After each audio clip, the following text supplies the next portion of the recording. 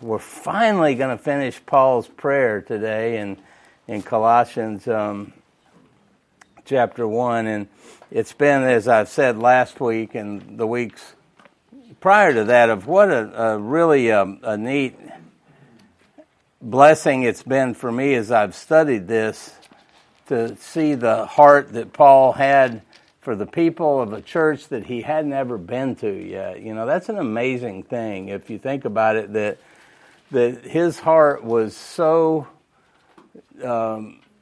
he just loved the people of God. You know, the fact that he'd never been to this place, and he had a heart and a compassion for them. And as Epaphras, as I've said before, brought this news of what was going on there to him, of how he just erupts into this prayer and tells them how he's been loving them, and it what it's really done for me is it's shown me a fresh, I don't want to say a new, but a fresh picture of Paul's love for the church, and which I just thought I got an email this week that.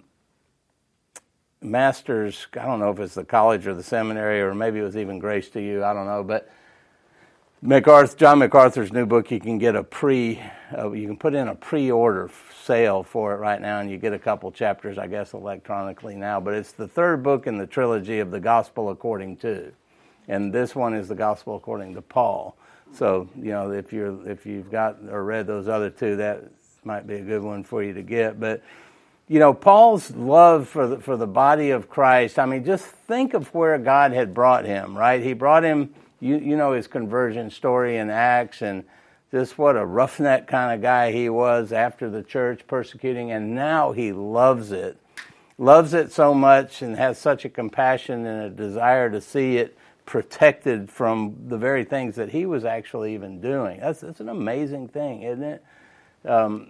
My wife and I were driving yesterday, and I don't know why, I was just thinking about heaven, and I said, you know, if whichever one of us dies first, you know, or you think that like if I die first, she's like, oh, I got it pictured, you know, you'll meet me there, you'll come running to meet me, and you know, let me show you, you know, Jesus, and oh, there's Paul, you know, you've heard all those stories before, but just think of that, you know, of how neat that's going to be, that we get to spend all of eternity, whatever that even means, I'm not sure, but we get to spend all of that time with guys like that. So that excites me, like when we went through Mark, to learn all the neat things we did about Jesus, our Savior, and then now to see, you know, humans. Jesus was a human as well, but you know, I mean, he had to be saved like we have to be saved in order to enjoy this, and he was, you know, one of those radical conversions, if you will. But now just his desire and his love for the church has really encouraged me. So let's read the whole prayer, well, starting in verse 9 anyway, through 14. He says, "And so from the day we heard, we have not ceased to pray for you, asking that you may be filled with the knowledge of his will and all spiritual wisdom and understanding, so as to walk in a manner worthy of the Lord, fully pleasing to him, bearing fruit in every good work, and increasing in the knowledge of God. May you be strengthened with all power according to his glorious might, for all endurance and patience with joy, giving thanks to the Father, who has qualified you to share in the inheritance of the saints in light. He has delivered us from the domain of darkness and transferred us to the kingdom of his beloved Son, in whom we have redemption, the forgiveness of sins." So last week we kind of were finishing on this idea of this walking in a worthy manner in verse 10, and talking about how when we have this profound knowledge of God that Paul has been teaching us, that he'd been praying for the church of Colossae to have, we ended talking about how that should affect our walk, right? It should have an impact on how we behave in the community in which we all live in. And Paul prayed that the Colossians really, well, you've probably heard this phrase, you know, walk their talk, right? If you're talking about Jesus all the time, then your life ought to reflect it. And he prayed that their knowledge of Christ would grow, and that knowledge in turn would produce a conduct within the church as a large body, which was worthy of the Lord, fully pleasing to him in all respects, right? So as we ended last week talking about, how challenging that should be to us, right? That we should be asking ourselves, does my conduct show that I have a knowledge of God, right? Now, the guys could probably say, well, my wife challenges me on that sometimes, right? Was what you just did, was that honoring to God? Was that being worthy? My wife and I kid about that stuff all the time. Do you guys? Matter of fact, I'll turn the mic off. I did something silly this morning, and she said, you need to step down from being an elder. And I was just joking around, but anyway, it wasn't sinful. I wasn't sinning. I was just being goofy. But, you can be goofy and be a Christian. So, but really though, how do people see us in society? Is my walk worthy of being called a child of God? Well, thankfully, and this is a big thankfully to me, is that God hasn't left us to our own resources, right, to walk this way. This isn't something that I wake up in the morning and I, conjure it up within me. Okay, I got it now. I can go out and walk worthy. But Paul wrote to the Galatians in Galatians 2:20, one of my favorite verses, I have been crucified with Christ, right? It is no longer I who live. Christ lives in me. Is that real? Right? I mean, think about that. And that should have an impact on my life. The fact that Jesus Christ lives within me. And he, of course, dwells within us in the person of the Holy Spirit. Paul also prayed for the Ephesians in Ephesians chapter 3. He said that he, meaning Jesus, God, would grant you, according to the riches of his glory, to be strengthened with power through his Spirit in the inner man, so that Christ may dwell in your hearts through faith. Trying to walk in a manner worthy in our own strength, we're doomed, right? I mean, we are doomed to failure. You won't make it out of the house. And I think Martin Luther understood that. One of my favorite hymns that he wrote, A Mighty Fortress is Our God. Remember, he started out, did we in our own strength confide, our striving would be what? Losing. I mean, he knew that. Luther knew it. If we try and do this on our own, we're going to lose. He goes on and says, we're not the right man on our side, the man of God's own choosing. Thus ask who that may be, Christ Jesus, it is he. He must win the battle, right? That's him abiding in us, living through us. Luther understood that. So what does a worthy walk look like? Well, verse 10 tells us that the result of that worthy walk is that we're going to be bearing fruit in every good work. So what kind of fruit? What does that mean, bearing fruit? What do you think? Fruit of the Spirit. Fruit of the Spirit, first and foremost, absolutely, right? And, you find that in Galatians chapter 5, right? I try for my own life, I try and when I read the scriptures or think of things, I mean, there's a lot in the scripture I read, and I don't have an inkling of what it's talking about. So I have to pour into it and dig into it. But even when I read bearing fruit in every good work and the fruit of the Spirit, I think I've told you guys that, I was converted out of a life of no Bible knowledge, none. If you would have told me the first day I was saved, you need to be bearing fruit, I'm thinking apples and oranges, right? So fruit of the Spirit, that's in Galatians, right? And that's the love, joy, peace, patience, kindness, goodness, gentleness, self-control. There's probably a couple more that I don't remember, but right, so that's the fruit, and Paul says that it's you can tell somebody's life by the fact that this stuff's on them. And I remember when Shane preached through the Spirit years ago, he said, and that's not that you walk up to the apple tree and you part the branches and you look and there's a shriveled up apple back there. Oh yeah, that's an apple tree. Look at that shriveled up crab apple. No, You can tell from a distance. Look at the fruit hanging on that tree. It's like if you drive up to the apple orchards in Ellijay in September, October. There's no doubt that's an apple tree, not an orange tree. Why? Because the thing is loaded down with apples.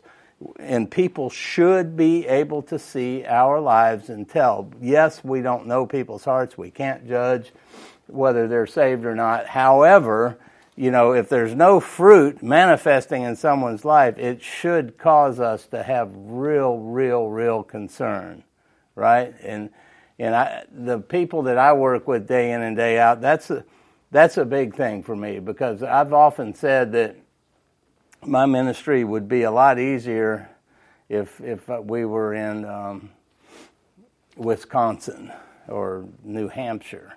Why? Because not everybody there is saved. And they don't say that they are, right? And here in Georgia, just about everybody you come into contact with claims that they know Christ. And so bearing fruit in every good work. God's works are the outworking of Christ's life in his people. And Paul prayed that they would act out this Christ kind of life in every situation they were in. And actually, the bearing fruit is a present reality, but it's also a continuous thing. It's not like you got fruit this season and next you don't. We don't have to worry about the bees pollinating us. We should be bearing fruit constantly, continually, ongoing in our lives. Well, the next thing that Paul brings out in his prayer, he says in verse 10 that they would be increasing in the knowledge of God.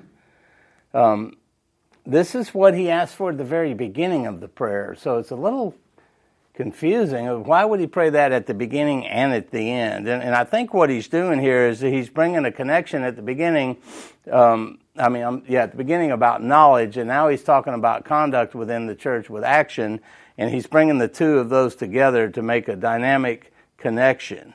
And that he wanted them to be bearing fruit in their knowledge and their actions in the community that they were living in there.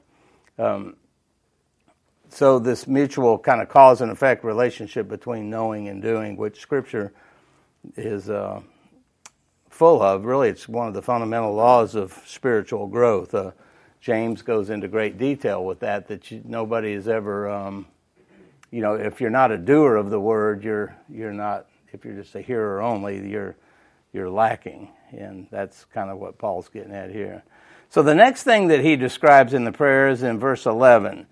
He says, being strengthened with all power, according to his glorious might, for all endurance and patience with joy. Now, the power which Paul prayed for them to have here is really strong, immense power. Being strengthened was, again, a continuous denoting of a steady supply that doesn't diminish. God's supply power doesn't run out, right? It's not like our cars that will run out of gas. The strengthening is on God's scale. It's according to his glorious might, he tells us. It's, I thought of, it's not like a booster rocket. When we send a spaceship into space, you got a booster rocket that propels the thing, but once it breaks through the atmosphere, what? The booster's gone, right? And the thing just kind of floats around, however that works, I don't know, but there's no rocket propelling it around. And God's power is not like that. We've got the constant flow of power all the time, right? We're continually strengthened with all power throughout our Christian lives. Now, that is convicting to me in the sense that now that strips away an excuse to sin, right? That takes away the I couldn't help it mentality, right? Oh, I didn't have the strength. I was weak in that moment. Well, in your flesh, you might have been weak in that moment, but God's strength does not diminish in us. We constantly, all the time, constantly have the power of God to not sin in our lives, right? Again, with the people that I work with day in and day out, you ask a guy, well, why did you do that again? Well, I just couldn't help it. But you profess Christ. So what was going on, as you start stripping that down? So what is the best response to that? Instead of making the excuse that I didn't have the strength, I didn't have the power, I failed again, what's the best way to respond to that in your life or if you're counseling somebody? What do you think? You're not believing or trusting that God's word. Okay, sure. Yeah, you at that moment certainly did not believe that God was sufficient. His word wasn't sufficient to keep you from sinning. I remember a time, just as clear as I'm standing here, standing on the street in Atlanta talking to this gal that was used to be a nurse in Alabama. She was a street crack addict, and she asked me one day to pray for her to not smoke crack. She told me she was a Christian, and I told her, I'm not going to pray that prayer. That's not a good prayer, right? And she looked at me really puzzled, and she said, well, why would you not pray for me? I said, I'll pray for you, but I'll pray that you obey God, and then you will stand in His strength to not smoke crack. I wanted her to understand that God has provided a means for us to not sin, right? So I couldn't make the connection between the idea of, help me to not smoke crack. That's the action that we need to be taking, the not smoking the crack, right? But it goes with any sin. And God's power is there. The moment I think God's power is not there, I have an excuse to sin. I can blame it on that, right? And then there's no responsibility taken by me to withstand that. And, then if there's no responsibility by me, then I'm not the one that needs to repent. It's God's fault. He didn't give me the power. Well, Paul's teaching us here that we have all of this power according to God's might, His glorious might. We're continually strengthened with power throughout our whole lives. It's limitless power. And he says that first it's for endurance. Some translations say steadfastness. And what he's really meaning is that it enables us to hold our position in battle. God's power allows us to hold our position in battle. We don't have to backpedal. We don't have to get knocked down. When I was, probably the first 6 months I was saved, I heard a sermon on the armor of God. Again, never heard anything about armor. And I would pray each morning. I maybe shared this with you guys, but each morning I would stand in front of the mirror. I was in the Army for a while back in the day, and so I understood being a soldier, right? So I would verbally I would speak the armor of God. Lord, I'm putting on the breastplate of righteousness. I would do each piece. I'd get to the shoes and I'd say, God, I'm putting on the shoes of the peace of the gospel. I'd bend over and act like I was putting them on. I'm doing this in the bathroom. And I would even pray, Lord, put extra long cleats on my shoes this morning so that when I get hit, I won't go over backwards. They're dug in. I'm dug in. That's what he's talking about here, this endurance. And I would stand at the very end, fully clothed in the armor of God, and I would salute, and I'd say, Lord Jesus, your soldier's ready to go to battle. And I'd salute, and I'd do a real military about face. I'd probably fall if I did it now. And I'd go out, equipped with the enduring power of God in my life. Now, I might not even make it to the end of the driveway, but nonetheless, I was thinking that way. And it's interesting that Paul had in mind when he was telling Epaphras that this is how he'd been praying. He was praying against the evil forces, that they would be able to endure those false teachers that were coming into Colossae. He was praying that they would be able to stand, to endure, to persevere, to remain steadfast, to stay at it, right?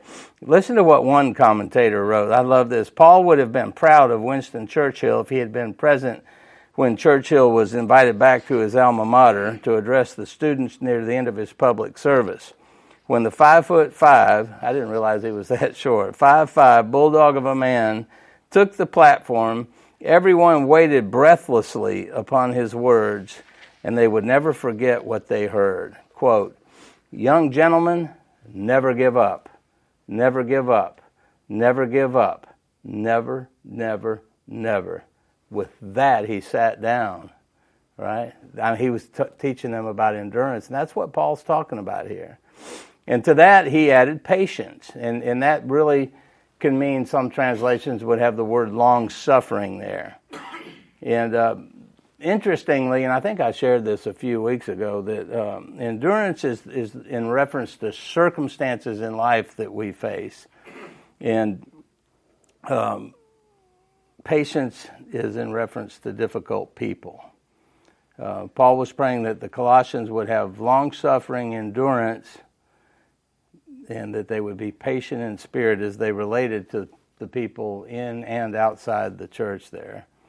And having endurance, however, interestingly, doesn't necessarily mean that we'll exceed with patience. Because think of Moses. He endured with his struggle with Pharaoh and the circumstances of life there, but he lost his patience with the people after they had exited and crossed the Red Sea, and he got mad. He lost his patience, and he hits the rock, and he didn't get to go into the promised land. So just because you're enduring in a circumstance, we still need the patience.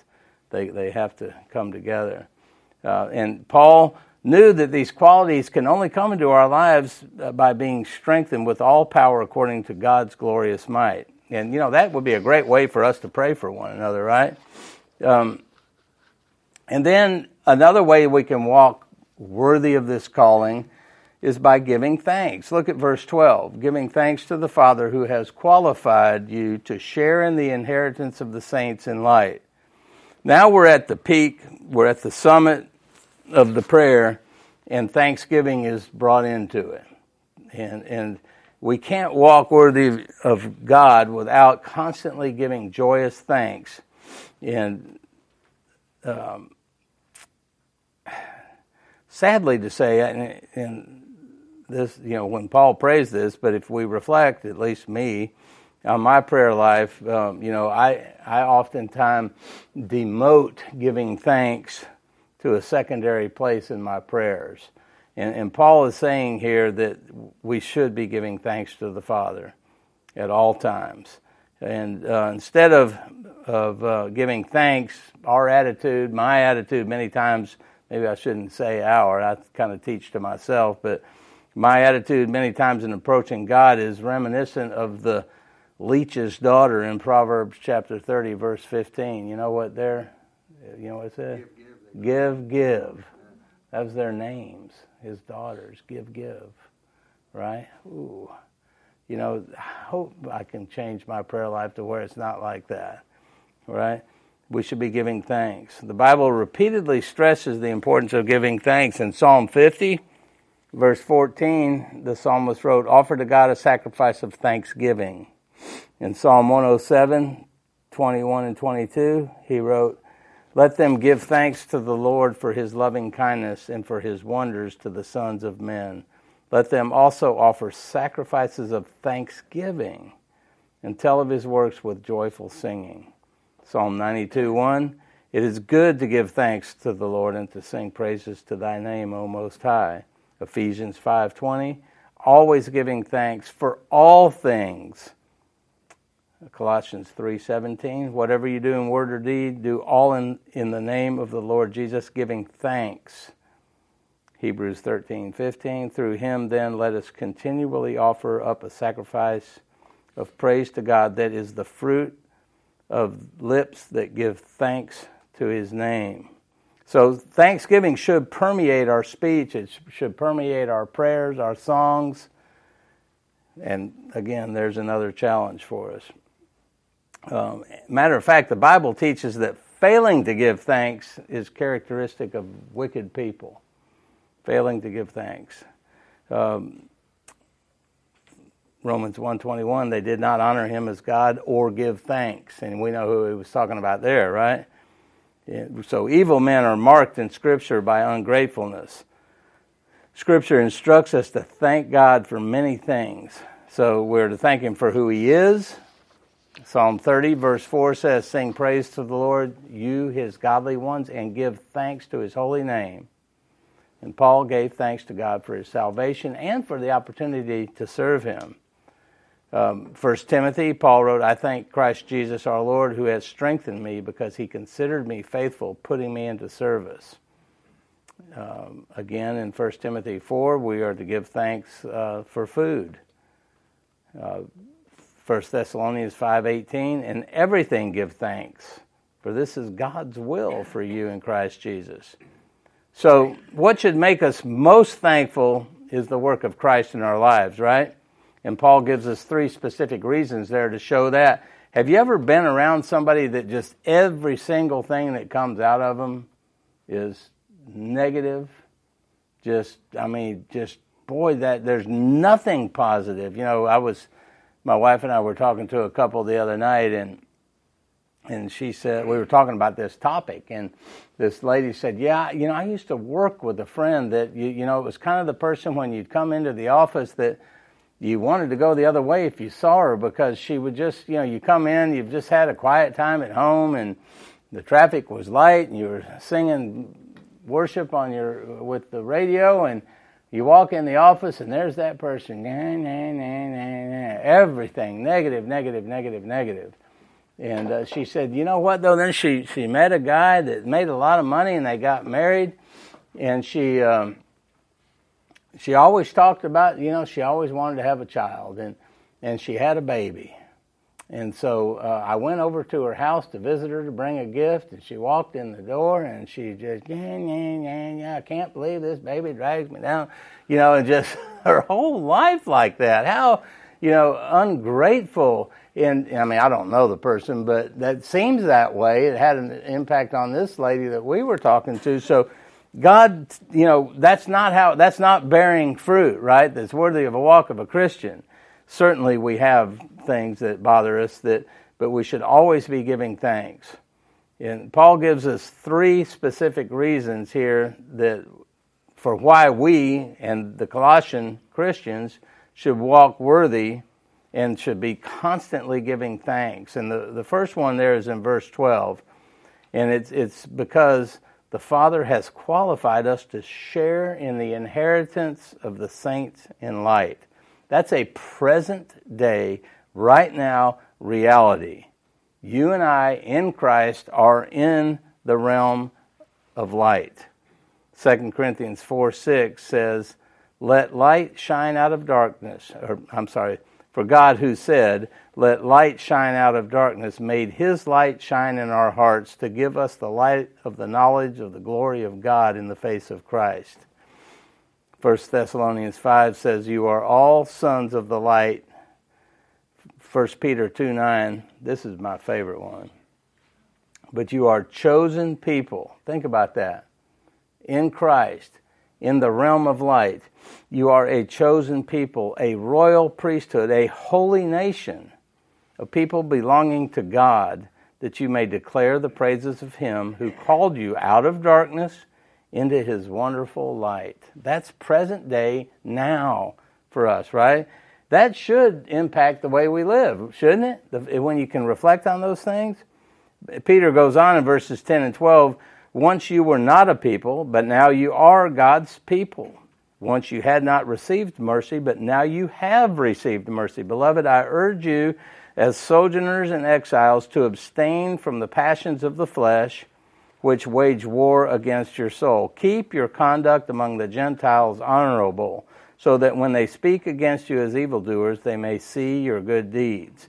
So we are presently in the light, but that's also a future reality for us. So it's now and later, right? You know, the guy in Texas that had the book a few years ago that's world prominent book, #1 bestseller, yada, Your Best Life Now. You know, we can take that a step further, now and later, right? We've got the best life now in Christ that we could ever have on this earth, but the reality of later is also there. There was isn't there a candy called Now and Later? Yeah, there was a guy at a conference I was at years ago that wrote a book kind of refuting Your Best Life Now. And he had banners selling his book at the conference that were the candy banners, you know, Now and Later. It was kind of attractive looking, it really drew you in. But Yeah, just think about that. I know I've seen some refuting of that as well. And, if our best life is only now, then, we, as Paul said at the end of 1 Corinthians, should be pitied above all men, because if this is all there is, then we're in trouble. So the reality of being in the realm of light, though, should greatly impact how the world sees us. C.S. Lewis, listen to what he said. Keeping in mind that the brightness of the light in the future is going to be a lot brighter than it is right now today, right? We're being made ready for that now. That's a good way of looking at it. C.S. Lewis said, Nature is mortal. We shall outlive her. You ever think about that? We're going to outlive nature. When all the suns and nebula have passed away, each one of you will still be alive. Nature is only the image, the symbol, but it is the symbol Scripture invites me to use. We are summoned to pass in through nature, beyond her, and into the splendor which she fitly reflects. Isn't that awesome? I mean, does nature thrill you, as part of God's creation? I mean, it does me. I don't know why. It just does. I mean, just this morning we walked out of our house. I don't know what's going on right around my house in my neighborhood, but there's a whole pack of crows that are up to something. You know what a whole pack of crows is called? It's not a pack. Does anybody know? Pardon? No, it's a murder. Yeah, so we got a whole murder of crows, and I mean I've been researching that. These are highly intelligent birds. Matter of fact, if you feed them, the studies show they'll start bringing you trinkets. They recognize your car. They recognize your pets. They recognize you. And I guess they're nesting is what they're doing somewhere, but they don't do anything without talking about it. Have you ever noticed that about crows? I mean, they don't even cross the street without having a discussion, and then one of them goes, and he goes over there and says, yeah, it's okay, come on, and the rest go. But, there was one sitting out there then this morning when we walked out, and I'm watching this, and Kit's like, I'm running late, get the car cranked, we got to go. And, okay, it's going, but look, I can't look up while I'm walking. And then there was a mockingbird in the poplar tree. Again, what a bird. I mean, this guy will go on. I don't know how they even have a voice after a month. They mimic every bird. And you can tell who's been out in the morning if you know bird calls by just listening to the mockingbird. He mimics everybody. Just little things of nature that God lets us enjoy now. That what that's going to be like, I don't know, in heaven, but just that as we, that's just a small reflection of that light that we get now. And it's because the Father has qualified us for that, right? It's not anything you and I have done. That blows me away too. Why? Because I want it to have a part in this, don't we? I want to be able to pat good job, Tim, you got in the kingdom, buddy. But no, it's not. It's because what God has done for us, He qualified us. It's all of Him. I was talking to a guy this week that was a heroin addict, and I asked him, I said, how is it that you have managed to go back home after being in the program, and he's going to master's college online now. He's so engaged in his church. He's working in a prison ministry in Cleveland, Ohio. He's doing street evangelism. And, I mean, he's there, right? And I said, how is it that you have managed to walk away from that life and walking in this life of Christ? And he said, well, I think it is, and I've had more than one guy tell me this. He said, the church there and the ministry there taught me how big God really is, and how insignificant I really am, So he was just telling me what an impact that had on his life. And so he realizes now that he is called, but he's also qualified by God to walk in a manner worthy. And he understands that. And so he's giving joyous thanks constantly. And the light represents two things biblically. Intellectually, it represents the truth. Psalm 119, verse 130 says, the unfolding of your words gives light. It imparts understanding to the simple. Isn't that great? It imparts understanding to the simple. Morally, it represents purity. And we see that in Ephesians 5, 8 through 14. Paul writes, for at one time you were darkness, but now you are in the light, our light in the Lord. Walk as children of light, for the fruit of light is found in all that is good, right, and true. And try to discern what is pleasing to the Lord. Take no part in the unfruitful works of darkness, but instead expose them. For it is shameful even to speak of the things that they do in secret. But when anything is exposed by the light, it becomes visible. For anything that becomes visible is light. Therefore it says, awake, O sleeper, and arise from the dead, and Christ will shine on you. So God has graciously given us this guarantee, this inheritance, if you will, that is sealed with the Holy Spirit. Paul again wrote in Ephesians 1, you were sealed in him with the Holy Spirit of promise, who is given as a pledge of our inheritance. And that word pledge is similar to the modern Greek word for an engagement ring. It can be translated guarantee or down payment. So God has given us the Holy Spirit as the first installment of that future inheritance. Isn't that a gift? You know, that we have the Spirit of God dwelling in us now, so we can walk this way. And in the future, of course, we won't even be tempted by sin. It won't even be a part of our lives. But interestingly, too, is this fact, it's not dependent on our feelings. It doesn't matter how I feel. This is truth. It doesn't matter if I feel it or not, right?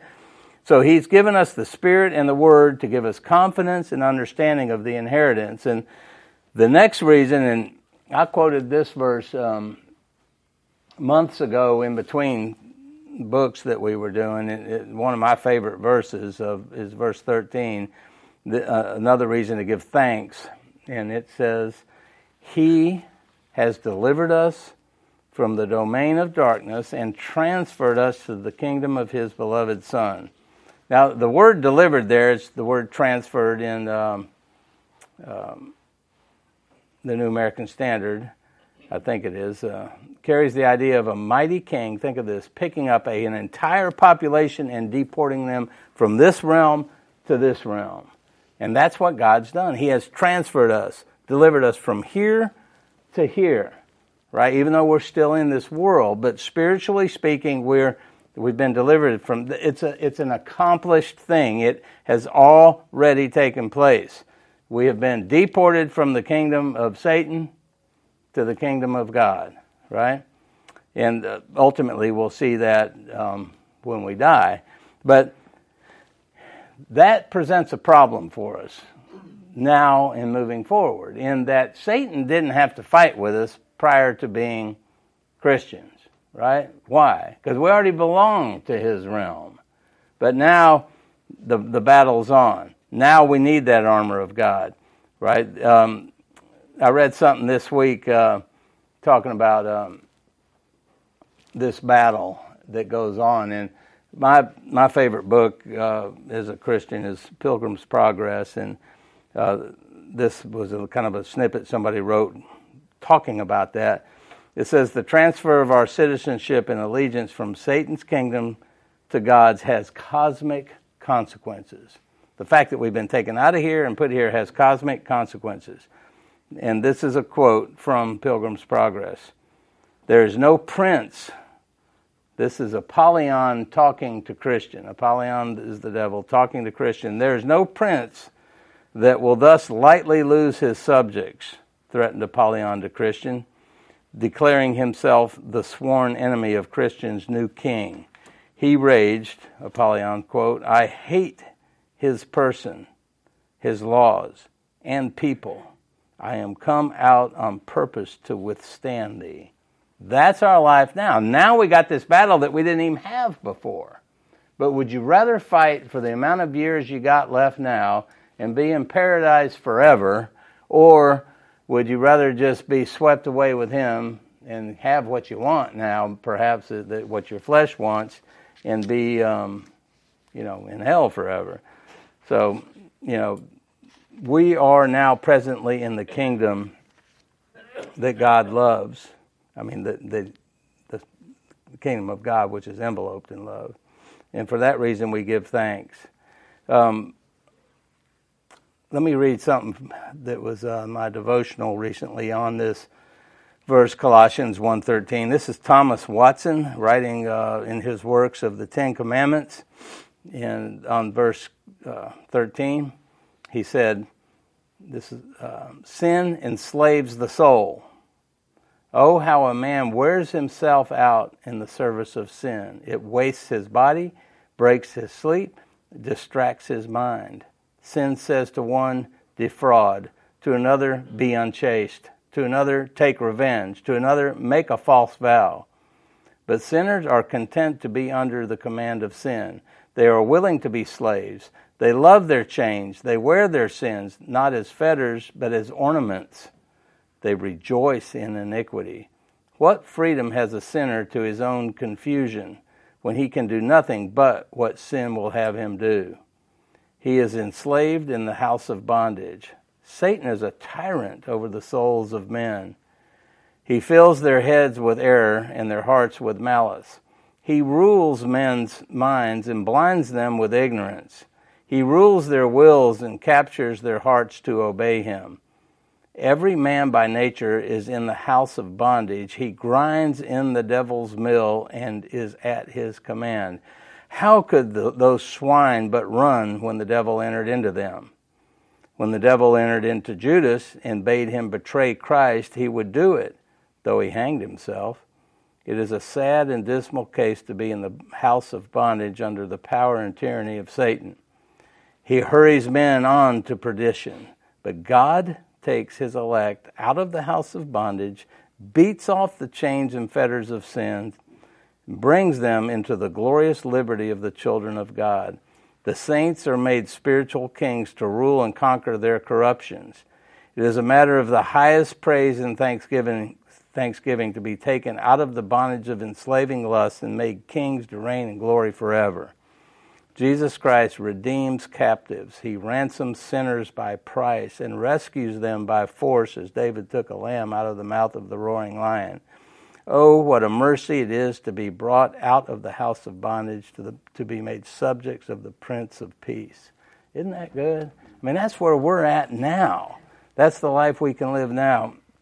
Well, he wraps this up with a final reason for giving thanksgiving, and that's in verse 14, in whom we have redemption, the forgiveness of sins. We have been purchased from the slave market. Our sins, they're gone, right? Why? Because we're in Christ. Again, not by what we've done.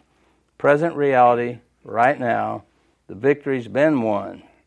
So that should cause us to pray for others that we love and care and cherish in the body of Christ, that we would be filled with this knowledge and be able to walk. So what are some practical ways that you and I can do daily to be walking in a manner worthy, as Paul is talking about here? What do you think? You got any things that you do daily that help you, that you could share with us? Anybody have any? It's hot in here, isn't it? The heat's up. What do you think? Who was it? It's one of the Puritans, I don't remember which, said that we need to be about the business of killing sin, or sin will kill us. Right? That's something we need to do every day. What does that mean? What's the business of killing sin?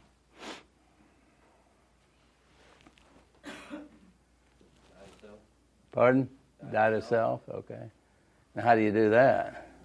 I think that you got to stay in the Word, and then there's practical ways to attack your sin, and I think the Word will help you with that. Okay. So daily quiet times, and then work on practical ways to kill the sin that's in your life. Okay. Daily quiet times, right? I mean, that's the key to me. That's the guy that led me to Christ told me that, and I've been doing it for however many years that's been. So we need to be doing that. I obviously ask the Lord for insight as to examine, this is what examine my heart, that He would show me. I don't always see it clearly, so when I have to rely on Him every day and ask for that. Sure. Because we are to ask our Father with boldness. Right. So there will be some things then that we might not find in the Word that He'll prick our consciences with that could be something that we need to work on, right? What do you do if that's the case? You know, I mean, black and white in Scripture, you know, white page, black ink, or red, that's a no-brainer. You have to, right, if you're going to obey God. But what about those areas, you know? I'm not real clear on that, God. What do I do? What do you do in that case? Do it and hope it goes okay? You know? Jay Adams has a principle he calls the holding principle. It's Romans 14:23, and that's where he'd been talking. Paul had been, you know, discussing this whole idea of whether or not we should eat meat offered to an idol. You know, if Publix had, well, I wouldn't. If the butcher shop had filet mignon for $8.99 a pound that had been offered to an idol, and the regular's $26.99 a pound, I don't believe in idols. I'm buying that. I'm buying the $8.99, right? I can do that because I don't have a conviction about idols. But you may, you know, I'm not so sure. Let me read Romans 14:23. But whoever has doubts, I'm not so sure. Whoever has doubts is condemned if he eats, because the eating is not from faith. For whatever does not proceed from faith is sin. So if you can't do it with a clear conscience, even though the Bible might not be black and white about not doing it, then don't do it, or you're sinning, right? I mean, that's a great filter for us, Romans 14:23. If I can't do it in faith, trusting God, then don't. You know, and that, you know, you can just imagine in your mind all the areas of life that could permeate. You know, that's one of the gauges I use for going to movies. You know, I have a line. I don't go to R-rated movies. Now, you can go to an R-rated movie. It might be perfectly fine with you. But I have a conviction. The Bible doesn't say don't go to an R-rated movie. X, yeah. Don't go, but R, you can't go there, right? But for Tim Brown, I don't do it. Now, you know what people throw back when I usually say that? Well, did you see The Passion of Christ? It was R-rated. Yeah, I saw that one. You know, I mean, there might be an exception clause there for something. But you know what I mean? That there's a lot of things like that. Yes, sir. Yeah, I like speaking to this issue here. Verse 19, backing up a few. Paul says, "Let us therefore make every effort to do what leads to peace and to mutual edification." Yeah. And I think that's I think that kind of sums up Sure. the whole idea of this passage, that, you know, we're not just living unto ourselves. That's right. Right? I mean, we've got brothers and sisters all around us. Yeah. And we want to be doing things that are going to be promoting peace. You know, we don't want to be causing strife and division. So we promote peace amongst ourselves, and also, you know, mutual edification. Sure. So I want to do things that are going to ultimately, hopefully, be edifying to all of you, and hopefully I can be similarly edified. Sure. By the things that all of you say and do. Right, and it's just a matter of thinking about other people. Yeah. You know? Which is the second half of being a Christian, right? Love God and others. Yeah, absolutely. Which takes the focus off of me and my wants and desires and puts them on you. Yeah, that's great. Thank you. Said and done, for sure. Oh, yeah. It's a good guideline, I think. Yeah. Well, thank you. So, all right. Well, thanks for your time.